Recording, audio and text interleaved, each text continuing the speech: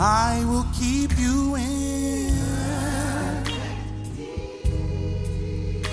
perfect peace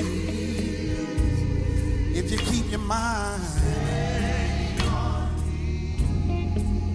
stayed on me. I will keep you in perfect peace. Stay on me. Stay on me. You see, the earth is the Lord and the fullness thereof, all the world and they that dwell therein. He has made us. He watches me. So why should I be bound when God set me free? Oh, tell me why. So why should I be bound when Jesus died for me? Yeah. He has lifted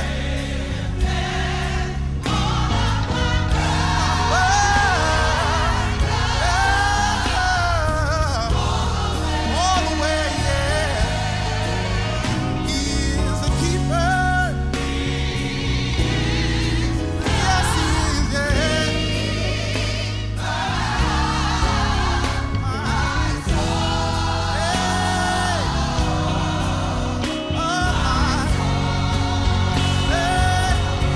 Don't you know that God will make a way out of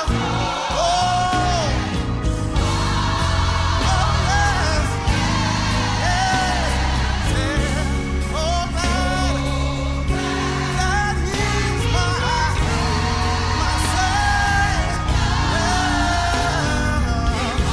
He watches me, yeah.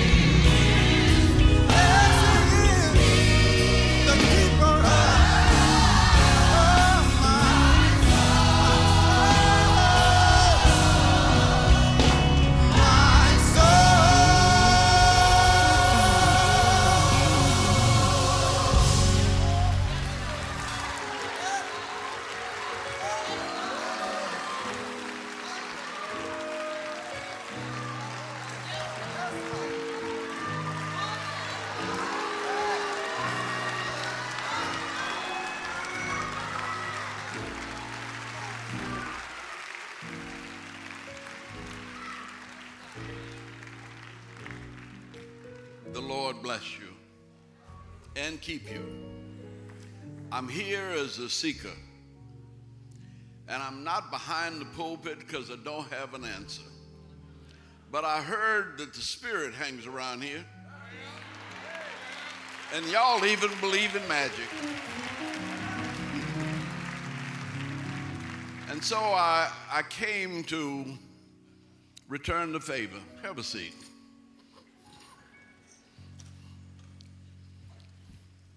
Bishop Blake came to me as a student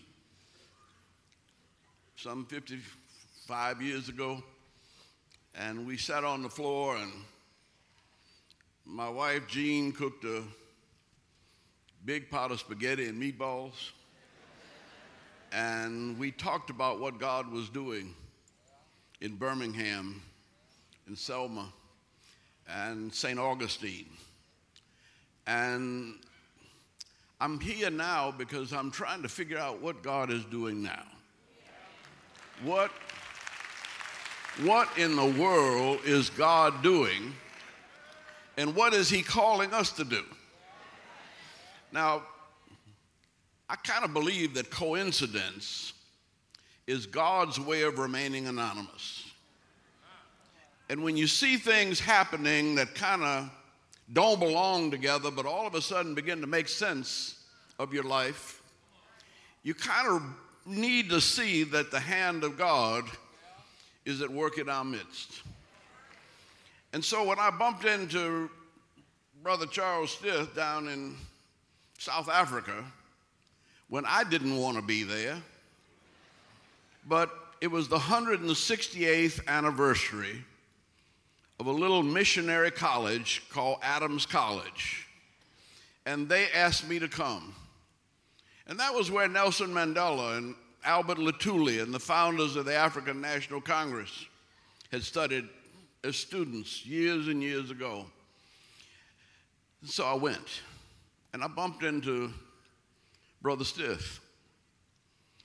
And he didn't know I was going to be there. I didn't know he was going to be there, but he said, I want to help you with what you're trying to do and carrying on your ministry. Now, I'm carrying it on, but I'm not sure what it is. But about 10 years ago, they asked me, did I have a bucket list? And that was right about the time of Katrina. And I grew up in New Orleans on the Mississippi. And I used to watch the CCC camps along the Mississippi building those levees. And then I watched those levees washed away by Katrina. And suddenly it hit me that this didn't need to be. That rivers are places of blessing. The entire civilization of humanity began along the Nile Valley. And people worshiped the Nile, and they understood that God rained down his favors, and more food grew along the valley of the Nile than anywhere else on the planet. And so the river is supposed to be kind of sacred in our traditions. And I watched them neglect the river. I'm now 85, almost 86. And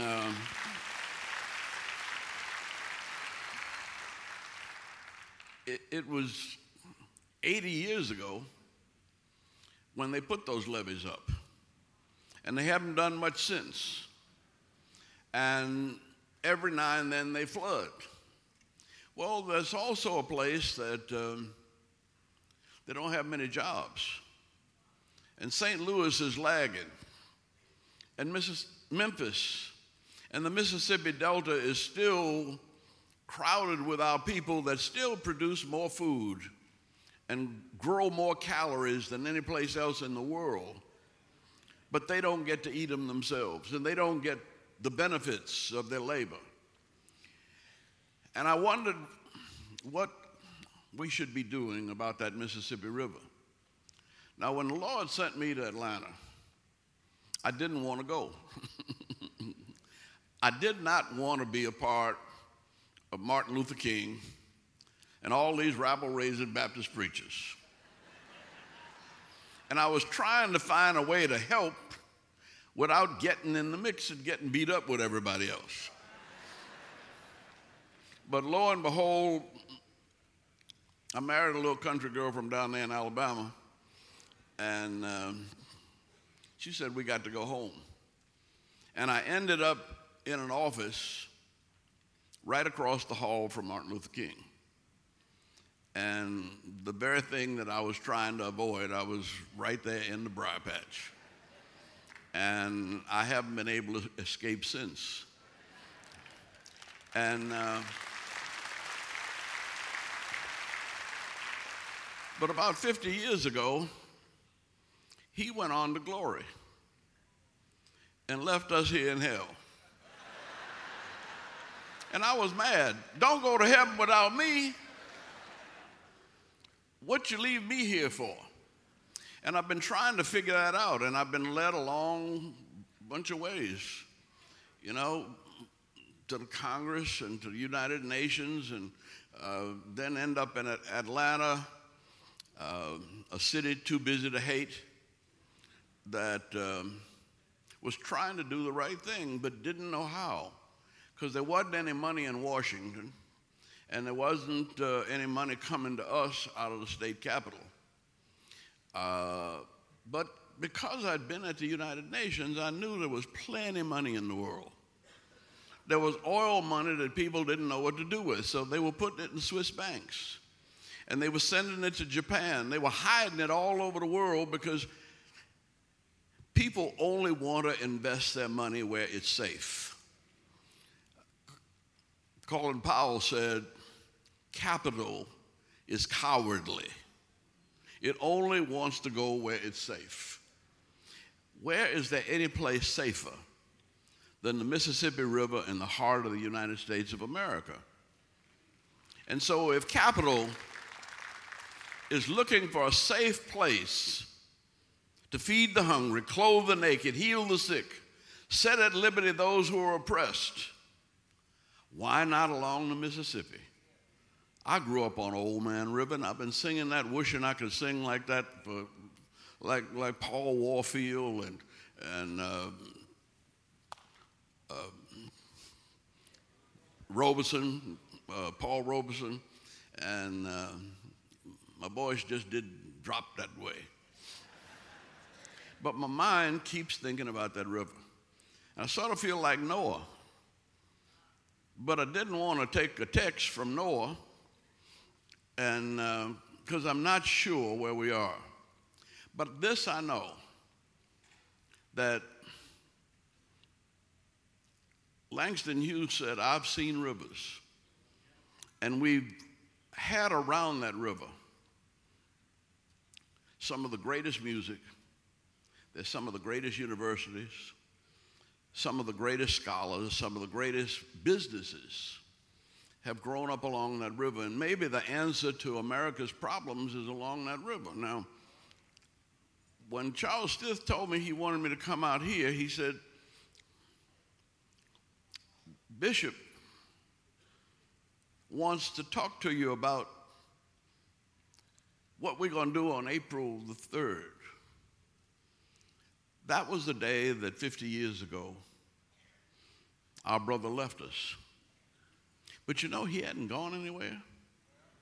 He keeps worrying me all the time. I mean, I know that all the things that have happened to me have not happened because I'm smart or because I sit down and study and think things up.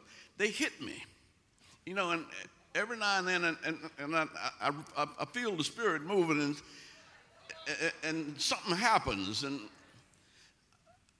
excuse me, but I said, damn. What is he trying to make me do now?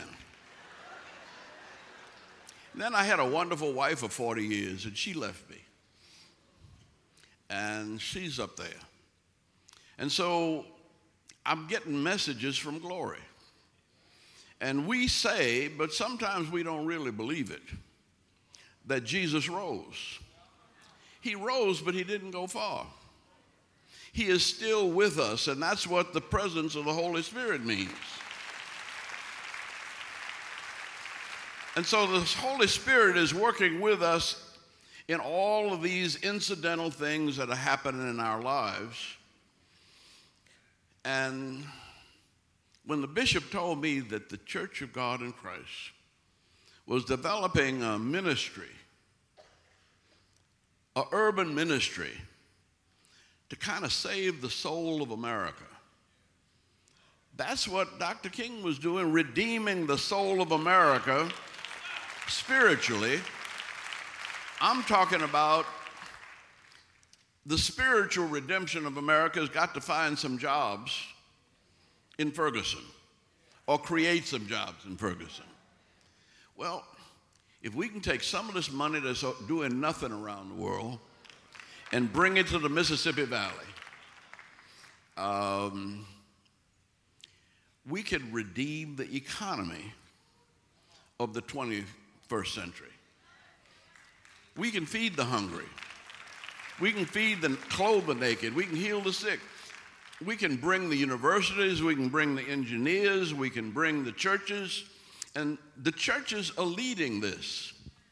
And the Lord has put it on the heart of Bishop Blake to help carry on the work of Martin Luther King by redeeming the soul of America, not just spiritually, but educationally, health-wise, nutrition,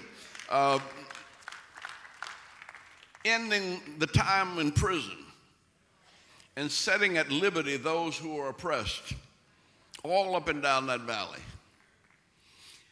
And I think that maybe that's where Lord is pushing us. Now, I've been all over the world here lately since I saw Brother Stith, because it's the 50th anniversary of Dr. King's death. So in Korea, they wanted to celebrate Martin Luther King's life and asked me to speak at a university in Seoul. I go to the university and they give me an honorary degree. Not that I needed it, but I found out while I'm there, I had to speak to a group of clergy, mostly Presbyterians, mostly from Koreans from North and South Korea. And it was a Korean unification meeting. And I find out that this school, Sungsil University, that is giving me a degree, is the place where the founder of North Korea went to school and got his degree from a Presbyterian church school. And that Billy Graham, nobody ever called him a communist. He's been over there with the church, and I talked to his assistant, Reverend Holly. I said, "Are you still ministering to North Korea?" He said, "I've been there 11 times. Well, Dennis Rodman went there, checked it out. And then I talked with the pastors and the Christians there, and they don't seem to be worried about any war. I don't know why. They got 3 Trump towers in Seoul. And you can get up in the top of one of those Trump towers and you can see over into North Korea. So if they want to fight, they don't need to come over here. But they're close enough to know that you can't fight and win. Anybody that fights that close is going to get really hurt and probably won't ever be able to survive in any way. So folk over there are cool about war. And we're all kind of heated up because all we hear all day long is bad news. And the news says if it bleeds, it leads. And we kind of have the so-called bully pulpit filled by a bully. But you don't need to be trying to bully folk. You know, I was at the UN with Jimmy Carter when he was president, and he used that pulpit to make sure there was no war, that we study war no more. Because in addition to being a peanut farmer, he was a nuclear physicist, and he knew what war would do. So for those 4 years that he was president, we didn't kill anybody, and we didn't get a single American soldier killed.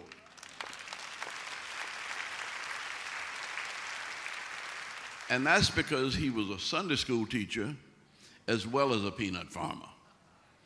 And he was a nuclear physicist as well as a man of God. And so it was possible for us to reach out to all the world and figure out a way to get along. And that's how Southern Africa got liberated. And nobody got killed. And they'd send me around the world with no guns. And I didn't even have any security. I was more home in Africa walking down the street than I was maybe around here. And so for a long, long time, the Spirit of God has been moving all over the world, trying to make peace on earth and goodwill to men, women, and children. And the gospel of Jesus Christ is a gospel of forgiveness.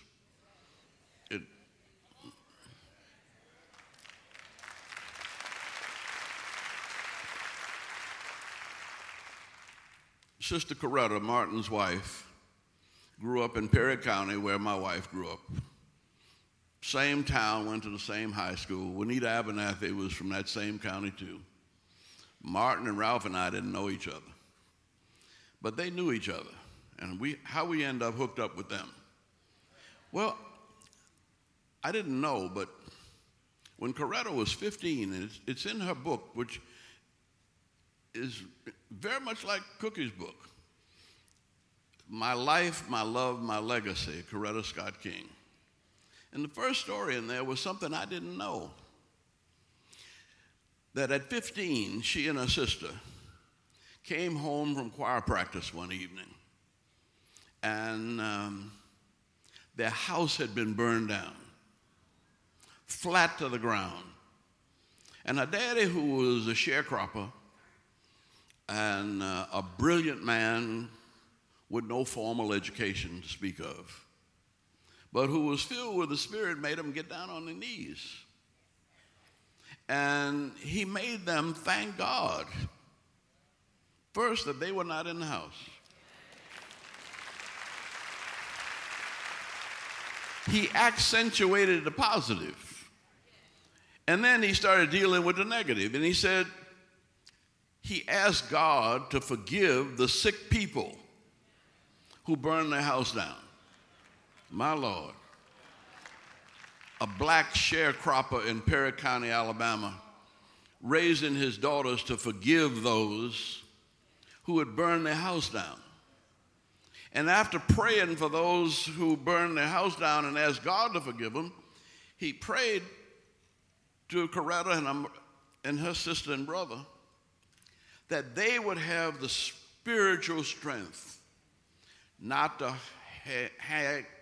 haggle with this heavy burden on their spirit, that they would turn it over to the Lord, and they too would learn to forgive.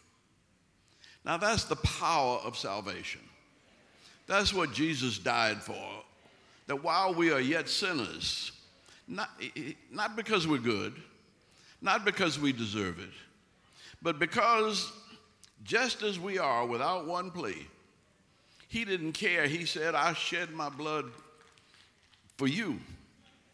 And so we come together in the name of Jesus, looking down the Mississippi River, wondering what God wants us to do. There was also another place that they gave Martin a degree in England. It was a little town way up north near Scotland called Newcastle. Well, everybody that wants to celebrate Dr. King wants me to come. And so I go up there, and they give me another degree. And I wonder, what am I doing up here? I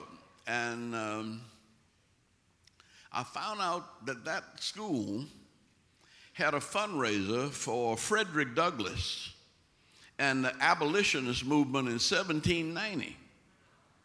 So for a long time, the Spirit has been moving around this world, setting God's people free and bringing peace on earth and goodwill to men, women, and children. And so I don't know about you, but I'm going to keep following Jesus. And that's why I'm here at West Angeles. I'm here at West Angeles because I met this young man sitting on the floor eating spaghetti and meatballs. And who would have thought that he would have been the bishop of the Pentecostal churches of the United States of America and with missions all over the world and Africa, and that you, sinners that you are, would be here worshiping with him every Sunday, building up his spirit, strengthening him for whatever God calls him to do. And that he would have an angel like Lady May, holding his hand and putting a head on his shoulder and telling him it's going to be all right, baby. I know them folks ain't right. I know they ain't doing you right, but don't worry. God has given you an angel. And you just put your head on my shoulder a little bit. And you you think you ain't supposed to cry because you're a man. But if you got to cry and you got to shed a tear, just shed that tear with me. Because it's going to be all right. I don't know what God has in store for us, but I know God holds the future. And it's going to be all right. Now, down in Georgia, we used to sing, I don't know whether y'all know that out here anymore. I got a feeling everything's gonna be all right. Help me, choir. I